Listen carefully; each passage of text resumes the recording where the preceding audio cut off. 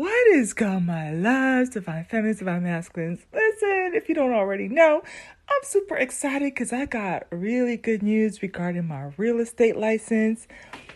Yeah. But, as you can see on the thumbnail, I highly recommend you go check out Wilson's World. It recently started showing up in my algorithm, but here's the kicker. I used to follow them on Instagram when it was the little boy, and he is a really phenomenal drummer, right? And excuse me. So I think I lost that Instagram, couldn't get the login, whatever, what have you. I don't know.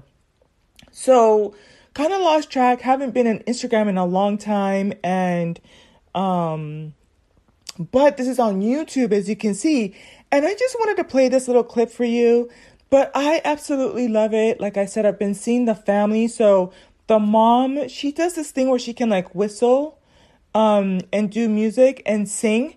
And then the dad plays like the piano and other instruments. And then, of course, the son, he does drumming. And now they have baby girl in it, too. I think the little girl, she sings, too. So when I talk about happy families, I think I'm going to try to find a way to just highlight what, happy families look like. And when I talk about, the relationships that I envisioned my children having with their fathers, this is it right here. This is it right here. So, setting up their son, their daughter, and to be successful, it's kind of like taking them under your wing in what you're good at and helping apprentice them and develop their skills and their talents, right?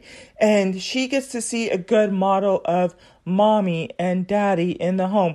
I love the fact that she has an older brother and there's a little bit of an age gap, so he's going to be super protective of her. I love the idea of them doing musical stuff together. I know one of the guys that I was talking to, we never went beyond, but there was kind of like a dating interest there. He, I'm pretty sure y'all have heard him on the radio. You've heard his mom and his dad. But one of the cool things is that his sister, because both of his parents, his dad was a producer, his mom was a singer, and they used to be like on Soul Train and that type of thing. But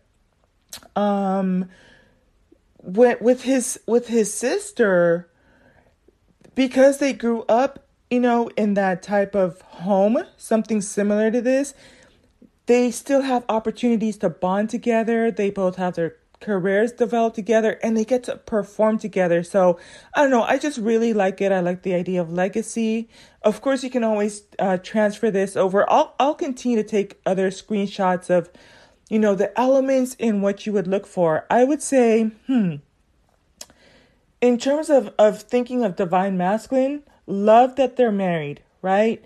Love that he's present in the home, because sometimes you will have a father figure that, he's just paying the bills, but it's nice that the engagement is there, that he's connecting with them, that he is, the language, if you get a chance to go in and kind of watch a little bit, it's, he's able to speak the love language in sense of like words of affirmation, right? And also, I think one of the critical things that both the divine feminine and the divine masculine need to have in their, tool belt is the ability to cultivate talents in young people or other people, especially if they want to have a family.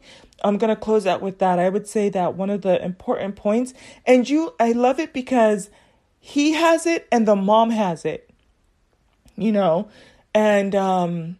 it starts from early. And I also am a huge proponent of advocating for teaching children something. I know we did a podcast a while back, but there's studies that show that the trajectory of a child's life can change when somebody in their life, it could be a father, mother, uncle, teacher, mentor, or some adult teaches them how to do something. And it could be something as simple as playing chess, checkers, basketball, tennis, music, how to play an instrument, but it's something about the idea of somebody rooting for you.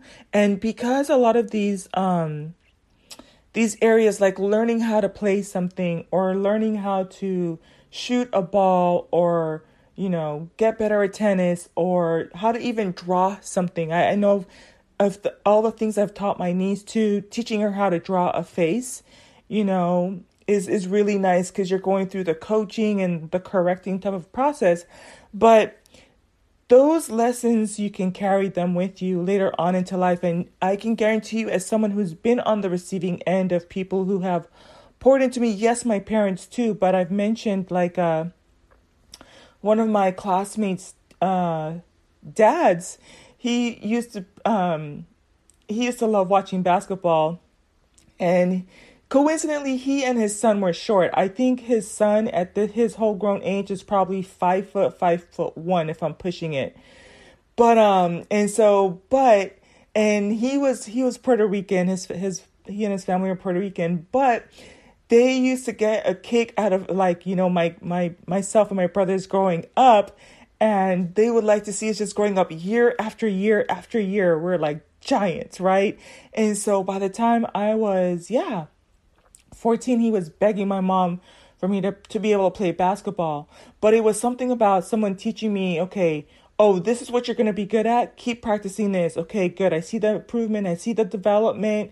Continue to go on there. And some of the things, like even I remember when I was going through stuff at work, I read, those elements of teamwork, consistency, discipline, delegating, staying in my lane sometimes too, knowing my areas of expertise and trying to get it to a goal, right? All of those things paid off. So let me just go ahead and play this, and we'll close out here.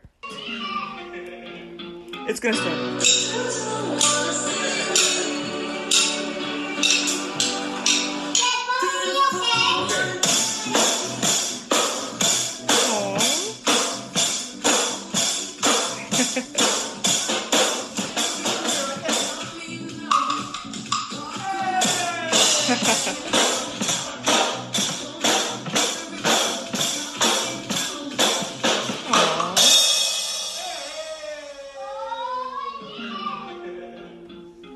Yo, and watching it the second time is so cute because it's like, I don't know if you heard her when she's like, Dad, follow me, okay? But that's that bond that they have. And I love that they're capturing, her growth and that bond that they're going to have forever and boosting her confidence and all of that.